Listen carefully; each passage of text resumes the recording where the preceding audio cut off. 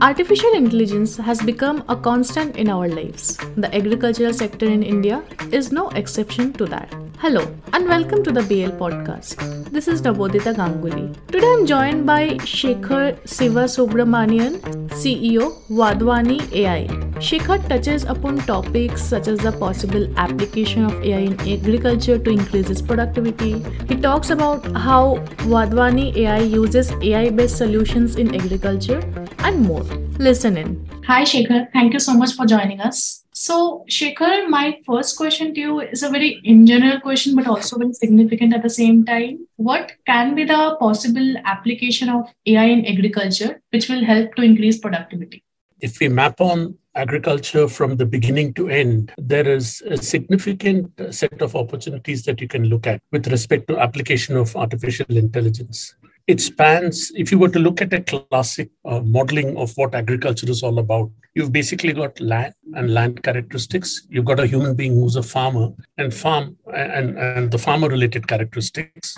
The land and the farmer meet together in something called a crop, which the person grows from one period of time, and then the crop matures and the individual, the farmer gets some advantage out of growing that particular crop. And then there are things before that happens. There are things after that happens in terms of preparing for it and then selling it. So this is a classic life cycle for a farmer at an abstract sense. In this, there are multiple things that are possible, right from making sure that you provide assistance to the farmer to determine which crop to pursue. And then once they pursue a crop, coming out with prediction models, which will give the yield. And yield means quantity. Quantity means money. You can come out with various digital interventions to get an understanding of what the farmer does during the course of the crop life cycle so that you can influence it by giving them highly contextual information related to weather, related to soil, and related to other things. One of the challenges that they face is various diseases. And so you can provide solutions on pest management and other areas as well. So the entire space of agriculture is full of data and opportunities for us to analyze and assist the farmer at the ground level. Okay, all right. So basically, it's a very broad area. It's an extremely broad area. It's rich both in terms of the type of data, we call it contextual data, which is data available through public sources, things like weather, crop, various micronutrients and various aspects of crop. So, and also you can take advantage of a lot of image-based processing because by definition, each of these aspects of a particular crop has a certain image footprint, which you can analyze for a variety of reasons. So it's a very rich environment. The challenge, of course, is it's geographically dispersed. And to a certain extent, it has been under-addressed. It has not been addressed because of the availability of a digital pipeline with 5G and other things. That problem will get solved. And so it's a question of assuming that you have this massive pipelines across India, this is the right time to come out with solutions which can leverage that pipeline. All right. So how is Wadhwani AI using artificial intelligence-based solutions in agriculture? I'll give you the overall context and then I'll give you an example. The overall context of problem solving in AI is essentially we have to be the people at the institute that is responsible for identifying the problem. Because by definition, the way you can identify these problems is based on a good understanding of the underlying domain, which is agriculture, a very analytical ability to understand what are the problems that will be of value to solve. So the problem definition phase for us is extremely important, and we work with domain experts. So when we work on a pest management, we work with people who are experts in understanding that space very well. Then we try and come up with a solution that is an end-to-end solution. That is very important because there is no point just saying, I know how to do AI. You have to make sure it is usable, make sure it addresses the overall cultural and linguistic characteristics of the user. So it has to always be multilingual. The interfaces have to be appropriate for an audience or for the user community that is not necessarily urbanized or not necessarily that strongly entrenched in the digital world. So you need to be able to educate them through that process. For several people, the smartphone is relatively new. So you have to help them adopt it so that they're comfortable with it, and then, of course, scale it. So this is the way we approach the problem. So what we did with one of our problems, which is pest management, is do the same thing. The approach has to be multidisciplinary. You have to have people who understand agriculture. You need people who understand user research and the way users behave. You need to have AI scientists who solve the problem. You have to have engineers who can wrap around the solution and provide it in an app. And then you also need to have folks who work on measurement to make sure that whatever solution we give actually has an impact on the ground as it scales. And we need to wrap all of this together in a usable solution for the folks who use it. So in pest management, we did this whole thing. We have a specific problem in cotton. We followed this process. We defined the problem. We gave them the solution. Now it's at a certain scale, pan-India. We have been able to release it where in the fourth season, we have a fairly large footprint of usage of our solution, pan-India. So we work in this manner.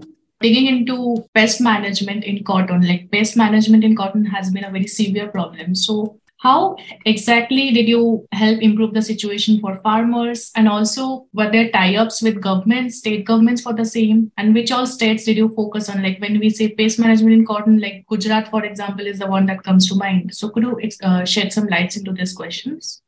Yes. So first of all, cotton is one of the largest cash crops in the world, and about 90% of it is grown by small holding farmers. India itself grows 25% of cotton. There are over 6 million farmers, cotton farmers, and about 40 to 50 million secondary individuals who are benefiting from the growth of cotton. In other words, the secondary employment created at that level. In India, the problem is the productivity or the yield of cotton is much lower than the world. The world produces about 808 kilograms per hectare. India produces just over 500. And a significant amount of loss is due to pest infestation.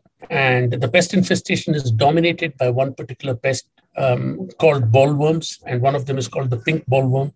And an enormous amount of wastage occurs due to that particular pest. So the way this was happening in the past is that the scientific community in agriculture in India has given a specific way to address this problem, which is you put sticky traps on a farm at one location. And when the pest grows to a certain size, these are pheromone-based traps. So the pest gets attracted to the fragrance and it sticks inside the trap. And when it sticks inside the trap, the farmer should go periodically and just take whatever is the contents of that trap and put it onto some surface and count or understand what is the pest infestation. So this used to occur where they would take this information to a local advisory, which could be some distance away, and they will come back with a recommendation. And the time period between the occurrence of or the capture of the pests and the advice could be 3, 4, 5, 6, 7 days. This particular period of between 3 and 7 days is super critical because the entire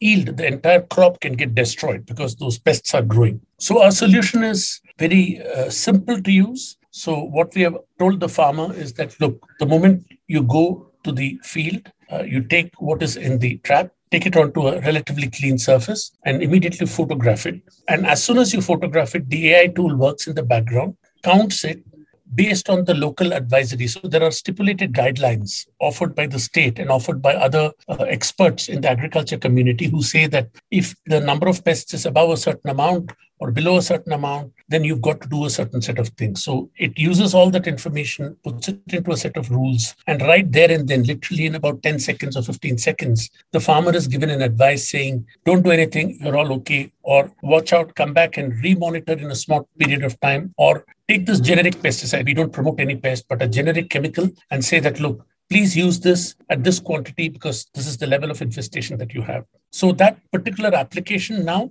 is being augmented with other information like weather information, mandi prices, and to make it useful for the farmer. And this has been rolled out. So the advantage of such a solution, which is rolled out through private partners. So we have 15 to 20 private partners. These are large-scale partners who we team up with, as well as states. Recently, we signed an MOU with Karnataka. We've been working in multiple states. In Gujarat, we worked in Punjab, in Maharashtra, we worked in Tamil Nadu, we worked briefly in Orissa as well, so in Telangana. So we work with the state machinery and we work with our private partners in order to implement this solution. We believe that this coming Kharif season, so cotton is grown in the Kharif season, and the Kharif season starts around June and ends around December.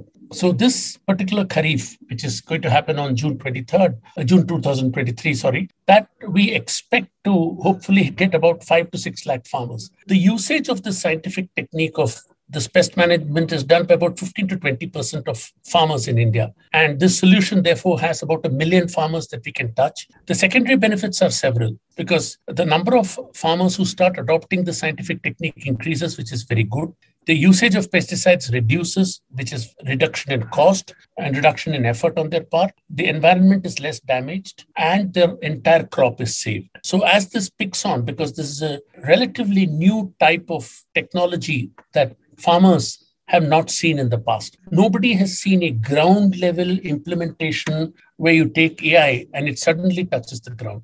So both the states, the center, of course, and our partners are very excited. And we also are very happy to provide the solution. We just need to continue to persist to increase the footprint. So in an ideal situation, out of the 6 million farmers, if we can touch at least 50% or more, which is 3 million or more, then this type of approach can be replicated to multiple crops.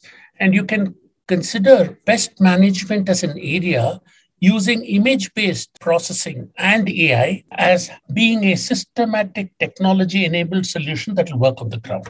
So that's our construct with respect to pest management. Okay, so is it like it's an app that's available in Play Store and farmers can download it? Yes. What's the name of the app? Cotton Ace. Are they like downloading it on an everyday basis? How is it going? So the way we have to do this is all of this starts only at the beginning of a season because the context of usage is during the cotton season.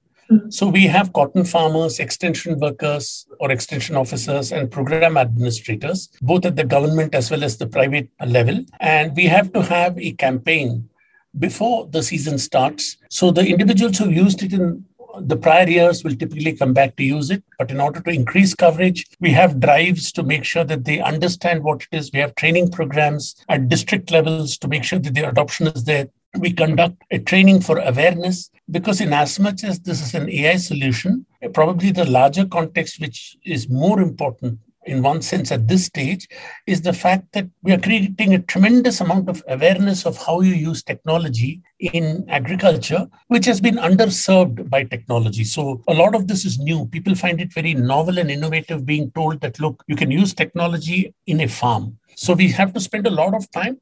And then the usage starts. Then we get people downloading the app and then they start using it during the season. It's sporadic. Some people use it very systematically. Yet others may not use it as much as we want.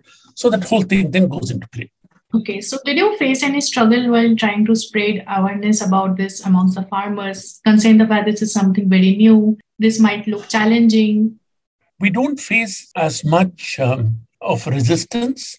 The area that we probably face a lot is slowly and steadily the incidents. This requires a basic smartphone. So a smartphone may or may not be available to all farmers. So our construct that we have is we call a lead farmer as a person who has a smartphone and we call a cascade farmer as a person who does not. So we track both. Let's assume that a lead farmer has a smartphone and is interested in his or her own farm and takes photographs of only that. Then we realize that there's a huge pest infestation. Then we quickly get in touch with the cascade farmers as well, who do not have maybe traps or who do not have smartphones and tell them, look, be careful and start using it. Using this technique, we have broad-based the awareness and adoption. Although there is only one person using it, there could be, for each person using it, there could be 5 to 10 people that you can impact over and above that one person using it, which again, multiple cascade farmers coming in and multiple people coming in to use this is indicative of the fact that people are willing and comfortable to use technology. I expect that as people get used to 5G or as they get used to buying phones and getting used to normal usage of a mobile device for all other things that they use in their lives, then naturally there's going to be a time when A, the awareness, B, the comfort, and C, the pace of adoption. It's like a tipping point. It will happen. It will happen over the next 12 to 18 months, where the tipping point will be so high that people will say, oh, naturally, give it to me. I know how to use it, done. Okay. All right. So you're optimistic that within 18 months, there will be a change? There will be a fairly significant change. And it's up to us also to keep driving it. We have been a little early. We've been at the early stage of some of these technologies, not just these, all of the technologies we work with. And it's our responsibility to push hard for adoption and for also explaining to people what it is. We try not to explain with too much jargon and information. All they need to understand is this technology assists them in their lives. It is good to use. It is non-intrusive. It's non-invasive. It has nothing that is negative or dangerous for them. It's a relatively easy technology to use, and it helps them in their livelihood quite a bit. Okay, understood. Lastly, to wrap it up, how can governments and NGOs together use AI to help the agri sector as a whole? Sure. Multiple ways. So if you look at the problem identification phase, that is a little more analytical. It requires more sitting together, maybe in a room, and discussing the type of problems that are faced in the sector. So that's very important. So consistent engagement. We have engagements with the center as well. We have an MOU with the central government, with the Department of Agriculture and with states. So constantly working with them to identify problems is arguably one very important aspect of serving the space. And the second is, to the extent possible, and this can come both with the government as well as NGOs, to the extent possible, providing data, not very high volumes, but data that is centric to solve the problem at hand, whether it is photographs or it is anything else that they can provide to start solving problems in the space. That is very useful. That's number two. And the most important thing that we look for is to mobilize the entire targeted set of users, whether they are farmers in cotton, whether they are farmers in general, through NGO, through government, to constantly educate them on the adoption and usage of technology, kind of a marketing and awareness type of effort, so that when point solutions come, when we send out a solution out on the field, there is a greater awareness, adoption, and some of these solutions work better if there's a sense of discipline by the farmer to do things periodically. So we request them to check once a week in their farm to take a photograph. That will serve them very, very well. So pushing these agenda items so that it benefits the farmer is very important. So there's three things. One, make sure you identify the problems well. Solving the problem is not a problem. That's our problem. Second, getting the data. Third, most importantly, supporting us in deployment. If these three things are done and constantly done with a sense of dedication and perseverance by all the participants in the ecosystem, I think steadily the adoption of meaningful technology at the ground level, no puns intended, will go up quite dramatically. Okay. All right, Shekhar. Thank you so much for your time. Thanks a lot for this conversation. Thank you. Thank you so much for listening to our podcast. If you like it, please subscribe and share. Thank you.